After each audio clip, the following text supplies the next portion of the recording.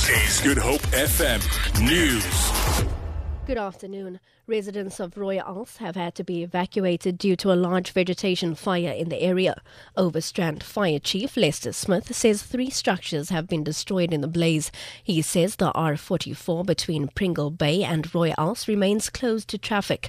Smith says there have been no injuries reported. Currently, we have 110 firefighters on scene with 25 vehicles, and our main objective is to protect the structures. We requested provincial traffic to close the roads in Gordons Bay as well as the corner of Kleinmond Crossing and the R43. President Jacob Zuma says South Africa's arts and culture fraternity has been robbed of a larger-than-life figure after the death of veteran actor Joe Mofela.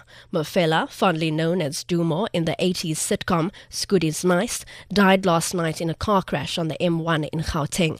At the time of his death, he was in the cast of SABC1's popular soapie Generations The Legacy. Presidential spokesperson Bongani Nkalunga.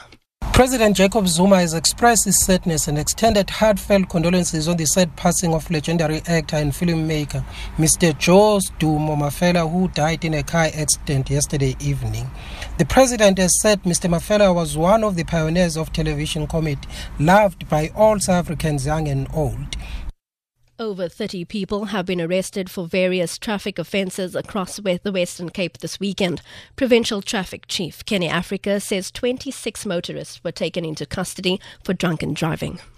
The highest reading recorded was nearly 5 times over the legal limit, and that was in the Caledon area in the Overberg. We also arrested 2 drivers for being in possession of false documentation. In Mossel Bay, arrested 2 speedsters. And in Vredendal and Vredenburg, we arrested 2 drunk pedestrians.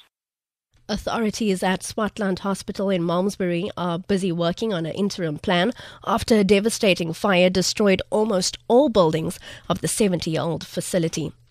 The hospital has been closed and a number of patients moved to a nearby church hall, and the local community day centre is being used for emergency purposes. The Swartland Hospital CEO, Barry Smith. We had 76 patients that were evacuated from the hospital. Patients were evacuated to a nearby church hall. From there, patients were either discharged, patients who were stable enough to be discharged with an appropriate follow-up plan, and patients who weren't stable enough were transferred to adjacent hospitals. We are starting today to try and set up areas that can be used soon. It's going to rely on the supply of water and electricity. So we hope that at least we can have an interim plan up and running by the midweek. And to end this bulletin, Komaki Road has been reopened to traffic after it was earlier closed due to a protest action at Masipumaleli near Fishhook.